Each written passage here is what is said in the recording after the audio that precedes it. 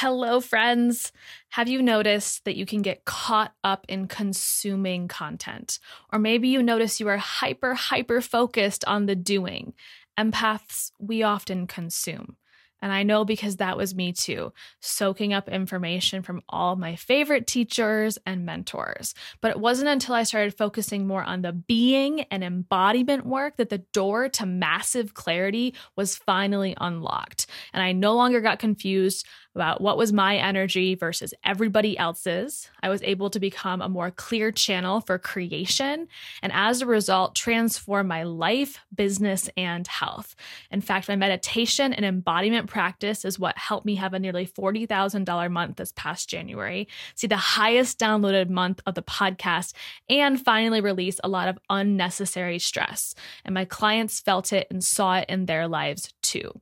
It wasn't reading more articles. It wasn't doing more busy work. So I'm inviting you to graduate from the spongy empath consumer into the self-activated sovereign healer.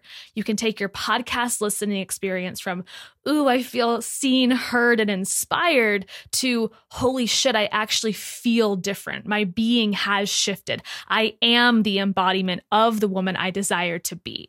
The Third Eye Collective is a simple way to upgrade your experience and commit not only to a meditation practice that complements your healing, but also receive personalized coaching so you can be clear on what direct actions to implement into your highest goals. There are two simple ways to get involved at $11 or $22 a month with no commitment. So if this is calling your name, join this amazing and growing community.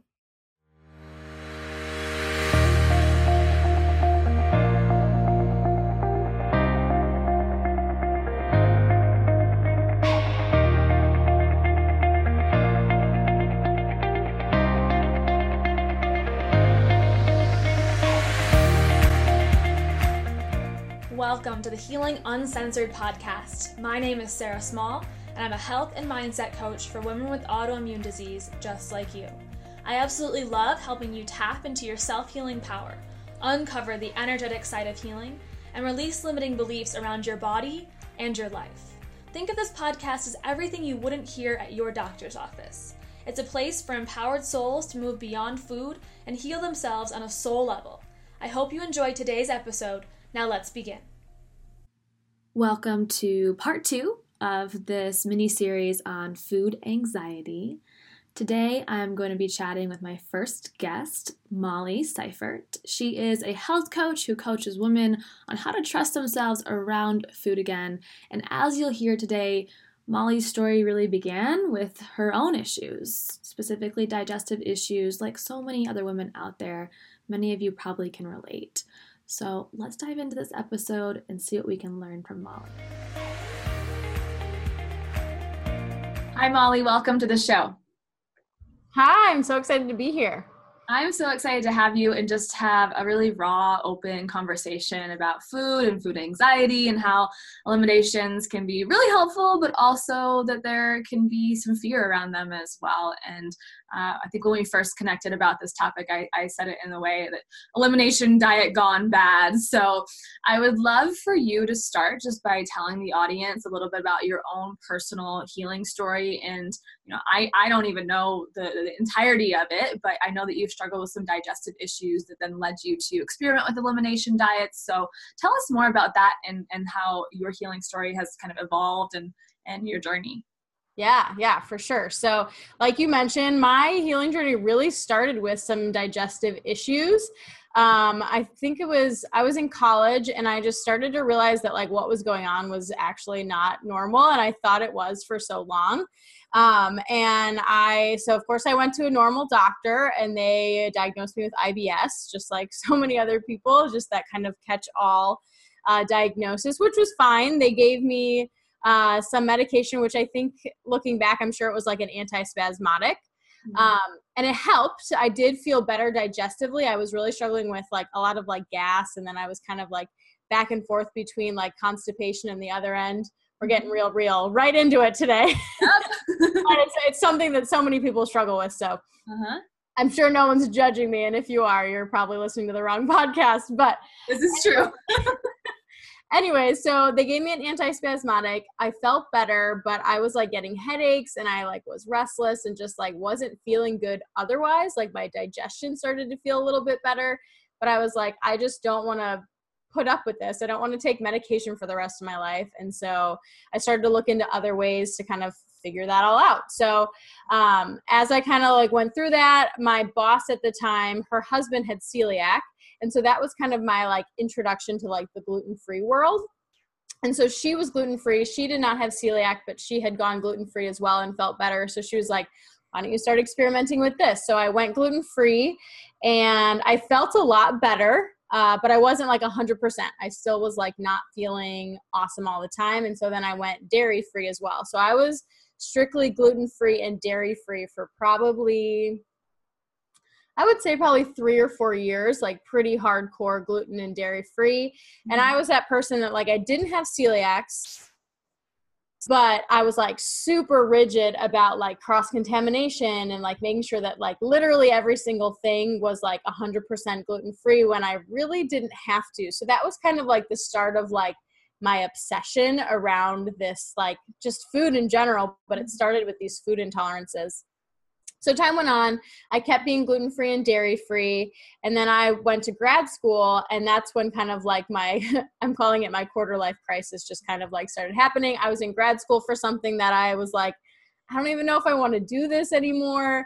I had a relationship that was crumbling around me. I had like family issues that were crumbling around me. So it was just like very typical classic quarter life crisis. And the only thing I knew how to control at that point in my life was my food. So it started to get even more obsessive. And at the time it wasn't like other food intolerances that kind of like happened later. But at the time it was like calorie restriction, constantly just obsessing about how clean my food was, if it was gluten-free. Again, I was like living with other people at the time. And so I was like so obsessed if they were like using my pots and pans or my Tupperware, and like, it was, looking back now, I'm like, oh my gosh, like for not being a celiac, like that was kind of crazy. If you have celiac, it's totally different story. Like that stuff is important, right? But I just got so obsessed with all of that stuff. And so that turned into kind of like disordered eating mentalities. I definitely, at the time, orthorexia wasn't really like a super recognized clinical diagnosis. I did end up seeing a therapist and she didn't really diagnose me with anything specific, but looking back, I'm like, I'm pretty sure I was a clinical like orthorexia state for sure, but definitely had those disordered eating mentalities that like I was trying to restrict my calories then to like 1,200 calories, which is hilarious to me now looking back. But I think that's a common story for so many women. We think, oh, we need to restrict calories if we want to lose weight. And so we like take it to an extreme, and 1,200 for a 30-year-old woman. I mean, I'm 30 now. I wasn't at the time. It was younger and even more active than I am now. Like that was not okay. Like I was running half marathons. I was biking to work. Like I was probably expending like 2,600 calories in a day. So it wasn't enough. So I would go in this restrict cycle and then I'd go to a binge cycle. And with everything else that was going on, I just went into this like shame hole, this guilt hole of, oh my gosh, I'm never going to achieve these things that I want. And of course I attached these weight goals to being accepted and feeling loved and all of that stuff. And I think that's such a common story, as we mistake these fitness goals and these body goals for acceptance and love and belonging. And that's totally what happened to me. So eventually I did realize like, okay, what I'm doing here is not okay. It's not normal. So I went to go see a therapist. That helped. I got myself out of that binge or that restrict cycle, and I just actually straight binged for a while. And so I gained quite a bit of weight, but I know that period was like so necessary for me, because when you restrict so long and you feel so guilty about those binges, there is a period of time where a lot of people have to not restrict anymore and just give themselves what they were withholding for so long. Mm-hmm. And it was very healing. It was also really scary at the time, because I was like, oh my gosh, I'm gaining weight. I just don't feel really good in my body anymore. But eventually, because it's part of the journey, you kind of like reach a point where you're like, okay, like I'm ready to like be a little bit more even keeled here. And so then that's when I started to kind of experiment with other foods and see what other food intolerances I had. So I was kind of getting away from some of that like disordered eating mentality, but there were still some like digestive issues that were going on. So I experimented with so many things. And I at one point had this like crazy long laundry list of things that I was like, no, I just can't eat those things, you know? I've done the Whole30. I've done sugar detoxes. I did more recently did like a strict elimination reintroduction. And didn't really actually get a lot of answers from it. And I was like, I'm still like not feeling super digestively great. And I was talking to my doctor, and I'm really glad I found him. He's like, he's a DO, but also like really into functional medicine. So he still bills insurance. I'm like so grateful I found him. And he was really open to talking about all these food intolerances. And it kind of clicked with me. He did mention stress. And I was like, I think I'm just freaking out way too much about these foods.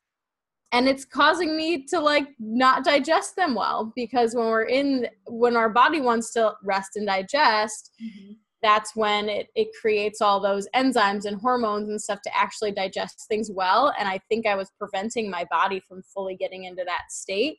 And so I think that was the moment where I was just like, you know what, I'm going to do this intuitive eating thing. I'm going to start just eating what I feel like I want to eat at the time, and going into it without a like preconceived idea of what's going to happen after I eat it, and instead just kind of like see what happens and be open to it like being a different outcome than it used to be. And for a lot of foods, it like really helped. And for some other foods, I was like, okay, yeah, this definitely doesn't sit well with me. Or I just need to have less of it, or whatever it is. So it's just kind of like finding that balance for me. But yeah, there were some foods that I was like, oh, wow, this like really actually doesn't bother me that much. Like even with gluten, like I can have like a piece of Ezekiel toast and be okay. And I was like, what? I could have some gluten and be all right. So yeah, that's kind of the long story of my long story. And now I definitely still have some digestive reactions, but I think it's just like my mindset about it is different. It's just more of like oh, well, you know, I was with my family and enjoying the time, and we had a good time, and I enjoyed the food, and now I am having some digestive issues today, but they'll go away, you know? And I think it is a bit different for people with very serious autoimmune conditions. Of course, like there's going to be very specific things that just don't work for your body. But I think so many of us just kind of get so obsessed with those things as well, and it just manifests in that digestive problem that you thought the food was causing. It's just a vicious cycle. So yeah, no, thank you so much for sharing your story. I think that so many people are going to relate to that, and I relate to it in many ways as well. Like this, like even the beginning of like when I was in college, and I'm like, okay, something's not right here. Like this, you think it's normal, or you're just like, for me, I was like, oh, this is just a hangover or something. Right. But it was not. And then I, went on this whole journey of finding out I have multiple autoimmune diseases. But I'd love for you to talk a little bit about, so elimination diet, and you did what sounds like kind of like self-guided version, but then like Whole30's, kind of like a microcosm of elimination diet as well, without the specific reintroduction phases and everything. So can you talk about what was good about elimination diet versus what was, at least in mentally, like really challenging or was potentially like harmful for you? We're not like hating on elimination diets completely, but I think it's really important for us to bring to light that there's benefit in doing the elimination diet, but there can also be some like just unintended, unexpected consequences where then you're so controlling over food. And in my case, I'm thinking about like even like nightshades that I eliminated for a really long time because of the AIP or autoimmune paleo protocol. And then it was like all of a sudden my brain like just categorized all nightshades as like evil when they actually are not all evil, right? And that's one food I've reintroduced and I've actually done completely fine with now after doing some healing in my gut. So what's your opinion on that? Do you feel like there can be like some pros and some cons there?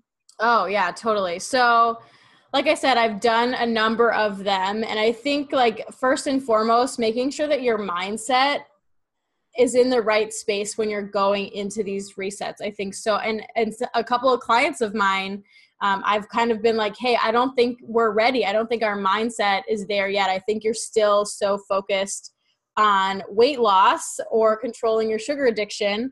And that might not necessarily be the case for all the people listening to this type of a podcast, but so important to like go into it more of as like a student of yourself and your body than trying to control something. Yeah. And so I think that is like first and foremost of like, this is truly just like I'm being a scientist of like myself and my digestion and what's going on. And I'm just here to learn and take notes, not to control some sort of outcome. Yeah. And so I think that's how I actually went into my like actual AIP reset, which was good. And I like during the entire thing, I just like didn't feel crazy. Whereas with some other resets, you know, earlier on, I just like felt like this crazy person, like I can't have these things. But with the AIP one, it was even more restrictive than Whole30 or a sugar detox. But I felt like it was just a totally different mindset. I was like, I'm just learning about my body and what works for it and what doesn't. Yeah. So I think that is first and foremost. And if you have some disordered eating mentalities, it's so important that you're seeking help before you do something like that. It's not that you can't ever do them. And I actually do think they give you so much good information. But it's just so important that you're in the right headspace. And I think so many people are not. Yeah. And so many of those programs do like say like, this is not a weight loss diet. And so they're saying those things, but people don't really typically like look inside deep enough to like recognize, oh, I actually am doing this for weight loss. I need to hold off and work on those things first. Yeah. Yeah, I love how you said you're just being a student of your body. I think that is magical. I love that. Yeah. If we are all just listeners and students, that we can likely gain so much more out of that experience than if we are just trying to control and micromanage. And I know that's like, I have that version of Sarah inside of me, which is like Sarah the controller who wants to control everything. And when you are talking about food and eliminating a lot of like even whole food groups, right, in order to heal your gut, there can be this feeling of lack and of it's just lack's the best word I have for it, I guess. And did you ever feel that feeling of lack around food when you were restricting? And were there any things that helped you not feel like you were just in this entire state of lack while on an elimination diet? Yeah, I think I didn't have that in the most recent one, again, because I went in with that mindset, but in earlier Whole30s and especially like sugar detoxes, definitely felt, I remember so vividly the first sugar detox I did, like I felt like a straight up addict for like 3 days. I would wake up and be like, oh my God, I need sugar. Like I just like literally felt like a crazy person. So definitely felt the lack there for sure. But I think, again, it just goes back to like, what are you trying to gain from these things? And is it a sense of freedom? Is it a sense of self-trust? Is it like, what exactly are you trying to gain from those things? And what can you do for yourself that doesn't involve controlling or micromanaging? Like, what can you do for yourself now before you try to do those things and working on those things first? Yeah. Because then you're coming from a place of like, I've given myself permission to trust myself. I've given myself these things. I've given myself the abundance that I was seeking, without doing these crazy controlling things to try to get there in the first place. So yeah, I think I definitely felt that lack, especially with it's so, I like remember it so vividly, that like desire and craving and craziness. And of course, yes, is there like a physiological component to a lot of those things, especially sugar? Yes, absolutely. And sometimes maybe it is necessary, but again, going in with the right mindset. And I think that abundance versus lack thing is really important to keep in mind. Mm-hmm. So what advice would you give to somebody, and probably also the women, the clients that you work with, around if they're feeling kind of like they might be like in this orthorexia state, or they're having disordered eating now that they've done an elimination diet? So it sounds like first of all, if you're considering it, go in with that really strong mindset and feeling of like abundance, and I'm just going to be the student of my body. But also for the people who are like in it and having this really all these anxious thoughts around food, what advice would you give them? Yeah, I would say get help. Like no matter how you're getting help, starting somewhere is better than nothing, whether it's just going on Instagram and starting to follow people that are in this same place, getting even if it's just an online community. I think that's really, really helpful. I was really lucky that my two best friends struggled with disordered eating in high school and then earlier in college. So I was kind of just talking to them about my life problems, and because they had gone through the same thing, they started to recognize things that I was saying. And so they helped me realize that what was going on wasn't normal, and I was going down that path of disordered eating. And so I think it's just so, so important to ask for help. And if you don't feel comfortable talking to like people in your life, there are people in the world available to us because of this amazing thing called the internet, that you can find a group of people that are supportive. And when you're ready, get professional help, whether that be, a therapist or a coach, whatever feels comfortable to you. I think there's a lot of different routes that you can go, but honestly, if there's some sort of like mentality roadblock that you feel like is abnormal and you don't know how to overcome that obstacle alone, most people can't really overcome that obstacle alone, truthfully. I mean, everybody needs some sort of help. It's so important to seek help, and it really helped me a lot, even though the first therapist that I went about that, I don't think was like the best therapist I'd ever seen. But it was still so important for me to do that and just kind of start that journey and feel supported. So, yeah. Yeah. Can you talk a little too about, so you hinted at this in your own healing process about really there being a lot of emotional roots to the behavior around food and that feeling of lack and constriction and control, and how food can then sometimes replace like love in our lives, and these deeper layers that we might not see on the surface. So either in your own story or maybe even in some examples that you've seen in your own work and your own coaching, how is there actually some emotional roots in this whole process as well? Yeah. Oh my gosh. It's so, so important. And really, I think for everyone, I'm going to say that it boils down to shame and feeling like you're not enough. Like, I honestly think that there's, and everybody's story is a bit different, but if we like boil it down to the core of it, there was something that happened in your life that you still feel shameful about, or that maybe it's still happening and you have created a story and other people have either added to it, or maybe it was really just you creating it, that somehow, somewhere, what you're doing, who you are, is not enough. And whether that's, you're not smart enough, you're not funny enough, you're not, like, it can be little things as well that just tend to manifest. Yeah. And I think that was like such a huge part of my story, is that I was, and still am, a recovering perfectionist. Like, I was just so hardcore that I had to achieve things. Like, I felt like my worth was attached to achievement. And I think it was very much so like my environment that I grew up in, not necessarily my parents. I think there was some component that they added to it. And I know my parents will probably listen to this. So they loved me hard for sure. But I also grew up in like a very competitive school system. Yeah. It was a very like highly ranked high school, and I was smart, and I was a smart kid. And so I got my validation and felt my worth through achievement.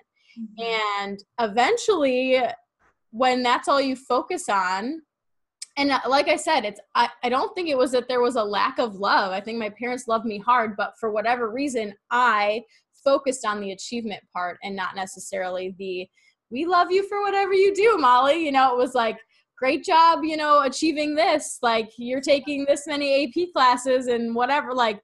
So I just focused so hard on the achievement and the external validation of other people noticing my achievement. And so I went to college, I got a job, I went to grad school, and then I was like, oh my God, what is happening? Like I'm not happy, but I've achieved all these things and here I am and I'm not happy. And so again, I think the control with food, I couldn't control anything else that I thought that I should do. Again, like just thinking about like what I think people want me to do, right? I don't know if you've ever heard this, but have you heard of the term shoulding on yourself? Shoulding, yeah, yes. Yeah, so I should all over myself. No more shoulding yourself. But I think I just like it's eventually it's going to implode. If you're focusing on external validation like I was, eventually you're going to reach a point where you're not happy, and it's because you've lost sight of who you are and you've created this being of what you think you should be. And that just wasn't who I was. Luckily for me, I don't think it was too far off of the path that I couldn't get myself back. And I don't think it really ever is too far off the path for anybody to get back. You just might need some extra help. But yeah, that's kind of my story, is that I just focused so hard on perfection and achievement and people pleasing that I never really took the time to become a student of me. Again, coming back to that, I'm like, what do I want? Like, instead of waking up and thinking, what do I want to create today? What do I want with my life today?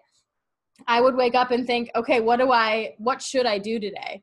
What do I need to do to achieve these things so that I can meet other people's needs? Like, yeah, it just got into a dangerous hole. But I think that's such a common story.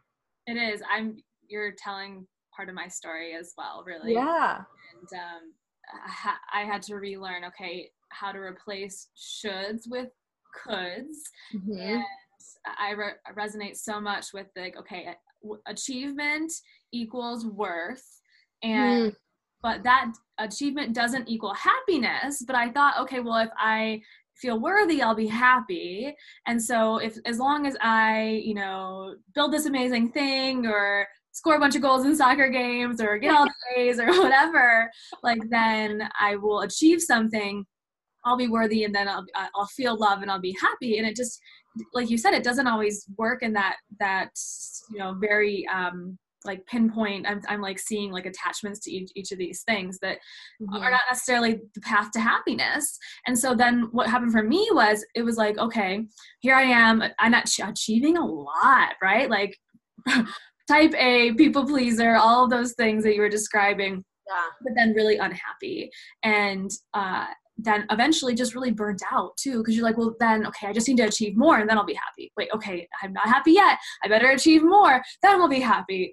And there's not a clear connection, at least in my body, to achievement and happiness. And that was such an important lesson for me personally to learn.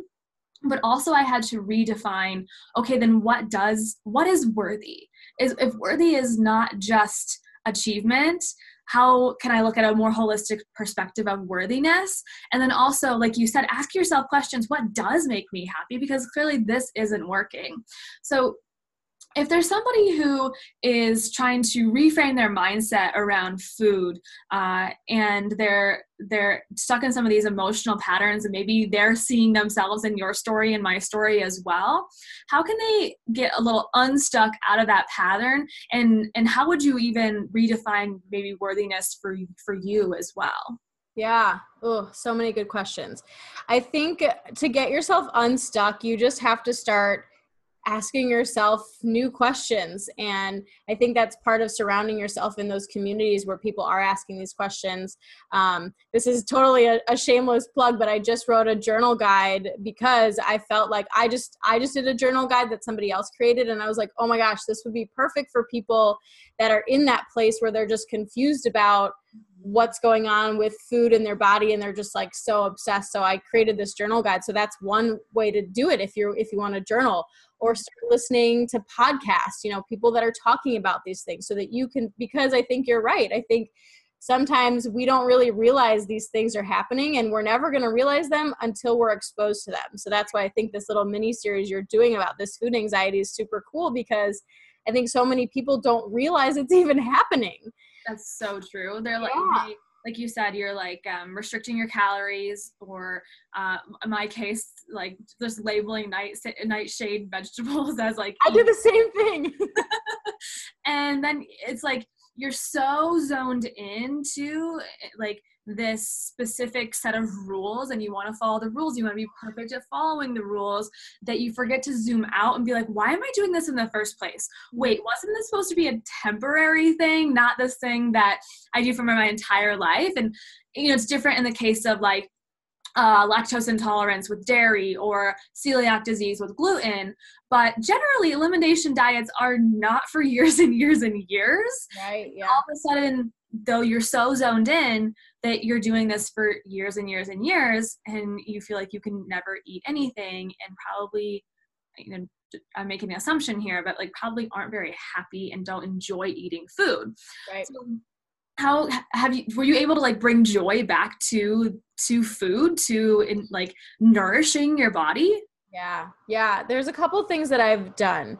One was I just made a list mentally about like all these food rules and all these things that I've done, and just like looking back at that and like seeing all the rules and being like, oh my gosh, like, wow, I had a lot of rules. Even though I thought I was kind of like out of that diet mentality, I still had a lot of rules. I also asked myself, like, what foods was I restricting that I like actually really love? Like, what was I taking out that I love? So it was things like, I do like bread, but I actually don't really like want to eat it all the time. So I reintroduced it, and I felt super in control about bread. But like, if I want some avocado toast, I will happily have some gluten-free toast with some avocado on it and like be so happy, One thing that I've recently reintroduced that it has not been quite as in control, full disclosure, is I restricted cereal. Like, I love cereal. I don't know what it is about cereal. But I haven't felt as in control with cereal as I did with bread and toast and stuff for some reason. I don't know what it is. I feel like I'm kind of like coming out of that. I think you have to like reintroduce things and let yourself have it when you want it. And I definitely did feel like before, when I would have cereal, I would literally have, this was when I was like restricting it, telling myself I can't have it. But then of course, sometimes you say, okay, well, I just really want it. And I would like have like 3 bowls of cereal in a row. Yeah. Like, I don't need to eat 3 bowls of cereal. I was clearly eating past my satiety cues. So now I'll just eat 1 bowl and be totally satisfied, but I'm having it like often, like every day for like a month, right? Yeah. Which isn't necessarily a bad thing. Again, it's just like noticing, like, how do I feel after that? Do I feel full for a long time? Am I getting an energy slump? I haven't gotten this from cereal, but I get it if I eat too much cheese. I'll get this like eczema on my fingers. So I know, like, so it's just noticing those kinds of things instead of just focusing, again, like you said, so like zeroed in on the rule. Take yourself back and look at like kind of the whole picture. Yeah. So I've done that, kind of reintroduce things that like I actually really love, and just asking myself a question, like, do I actually really love eating this? Like, maybe there's something that you're forcing yourself to eat that you just actually don't like. So you probably don't need to eat it. Yeah. And then lastly, one of the biggest things that's been really healing for me in a lot of different areas in my life is just recognizing that and accepting, giving myself permission to just do the best I can with the tools I have every day. And I think that was one big thing that I needed to recognize for myself and also towards others. I think perfectionists, we won't admit it, but we're also judging everybody else because we're judging ourselves so hard. And so that was kind of part of my healing journey over the last couple of years, was that I just had to recognize that everybody is doing the best they can with the tools they have. And if you recognize, oh, I'm actually not doing the best I can right now, if you have that mentality, you're so much more gentle to yourself. You're like, it's okay. It's all right that you weren't doing the best you can, but now you can. Like, permission slip. Here, go do the best that you can with the tools that you have. So that's been, I think that's a Brene Brown thing. I don't know if you're a Brene Brown fan. Yeah, love her. I freaking love her. Somebody asked me the other day if I could like have lunch with a celebrity, who would it be? I said Brene Brown, and they were like, who's Brene Brown? And I was like, oh boy. You need to know her. You need to know her. I think I was on a date. That date didn't work out very well, obviously. If you don't know who Brene Brown is, this just can't work. Yeah, not a good partner. Right. But yeah, I think recognizing that we're all just doing the best we can with the tools we have has been just so healing for me. So yeah, that's kind of what I've done. Just started to ask different questions, reintroduce things that I love, because when you're restricting those things that you love, you're probably not feeling pleasure while you're eating. And I think that's the other thing that I realized too. I think eating became such a control thing and almost even a punishment thing as well, but also a numbing thing. It became all these things, and so the pleasure was totally taken out of it. And I think that people in that diet mentality and that restriction mentality think that eating food shouldn't be pleasurable. And that's just like so wrong. It really should be. It really should be. So I think that's been important for me. Mm-hmm. I relate to that in my own kind of sugar detox as well. So I've been it was a serious addiction, like you were saying too. Yeah. And over a year now, without any like added sugar, even some high sugar fruits for my own personal, healing reasons. And it was, God, like, I love sugar. Who doesn't? I love sugar, right? Like I love dessert. Well, not my fiance, right? He is not a huge sweets guy. And so like he'll have like a cookie every once in a while, but like it's just not his thing. And I'm like, what is wrong with you? I love like brownies and cake and cupcakes and cookies. Like I could go on and on. Yeah. But I haven't had any of that. And so what I had to do, I was like, okay, I'm not eating these things, but now I feel this lack again. I feel this like almost just like resentment towards my body, where it's like, why can't you tolerate sugar anymore? Like I'm angry at you. And so what I did was find some alternatives that I was excited to eat, that felt like dessert, that still felt like this, like just deliciousness and, like that just sweet treat, but without, so I use a lot of monk fruit when I, like not every day, but when I am having something sweet as a substitute. And then all of a sudden my body, it was like, it stopped like clenching and being pissed off on like me not eating sugar.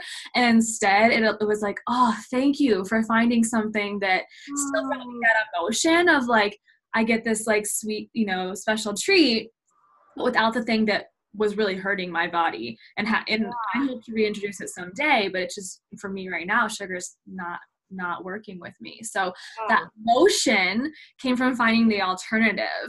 So I'd love for you to tell us too, Molly. So if I were coming to work with you, what does that look like? Do you do like one-on-one coaching? Do you do group program? Where do you kind of start with people when they do come to you seeking help and support? Like you said, I think it's so important to have that sense of community or just like accountability partner or even just a friend, right? Like you said, you had those two friends that supported you as well. Yeah, for sure. So I do one-on-one coaching right now. I'm hoping to eventually do group coaching, but right now I'm just doing one-on-one. And so when clients come to me, they typically are just feeling crazy around food. They just are confused about what they should do. And they're just totally done feeling obsessed about food and their bodies, and they just don't feel comfortable in their bodies. So I typically work with people it's usually been 6 months is usually kind of how it ends up happening. And we just we start off by like working through their stories and what's going on. I actually have had some people choose to do some sort of like elimination diet just to get kind of clear on what works for them and what doesn't. And other clients either haven't been ready to do that, or it just doesn't fit into exactly what they need at the moment. So it's all individualized. Of course, I do have like a structure of things that I think we should hit, but yeah, it's one-on-one. And yeah, these women by the end are, feeling a lot more comfortable around food. I think a really common story that I hear, and was a common for myself as well, is that like you go to family parties and you just feel so anxious because there's a bunch of off limits food, and then it's starting to affect like your personal life. And I've had so many women be like, I just don't feel comfortable in my body. So now when I'm intimate with my partner, I'm like either like feeling like the lights have to be off, or I just need to be under the covers or something, and they just don't want that. So it affects so much, you know? And so I think the women that come to me are just tired of it impacting their lives so much. And one of my favorite things that one of my clients said was she just felt like she just opened up so much space in her brain for other things because now she's not thinking about food 24/7. And I think that's just so powerful and exactly what I want for my clients, because I felt the same way. So I love that. Yeah, because it can be all consuming in your head. I've gone through those periods in my own elimination diet and healing where it's like literally I'm just thinking about either what I'm going to eat later or how I might not be able to eat wherever later. So planning ahead. And it was just like, I believe in planning ahead and like making food that makes you feel really good. But if it's consuming all of your time and your thoughts, like that's where, again, we want to zoom out and consider like, okay, why, like create some space for some other things like joy and love and all other types of abundance in our life. So I love that your clients were able to experience that through working with you. And I'm glad you brought up that social part too. So maybe we can, starting to wrap up here, but there's such a social component to eating, to food, right? Conviviality. And I think we especially are in the spotlight, or the spotlight gets put on what we cannot eat versus what we can eat when we're in these social settings.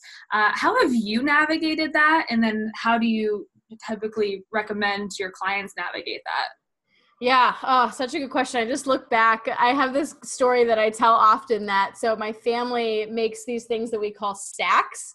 And it's literally like pancake stacks, but we like stack them with like a bunch of other foods. So one of our like classic ones is pancakes, barbecue pork, candied apples, and like bacon or something ridiculous. And we just like stack these pancakes up, and it's like this like big event. And when I was still kind of like coming out of this disordered eating thing, like I remember those days when we had stacks were like the most anxiety ridden days that I had during that time. It was just like, oh my God, this is going to be so many calories. There's tomatoes in the barbecue sauce. It's nightshades. I can't eat that. Like, it was just like, there were so many thoughts, and I was just so anxious about it. But everyone else was like having the freaking time of their life because we were having stacks. It's freaking awesome. Yeah. And we don't do it often, but it was just such an anxiety ridden time. So I've done all the things in those settings. I've not eaten any food. I've brought a vegetable tray and just eaten vegetables. So I get it. I get those people that are like really stressed in those situations. But what I typically suggest to clients is a couple of things. One, like bring a dish that you want to share that works for you and that you love.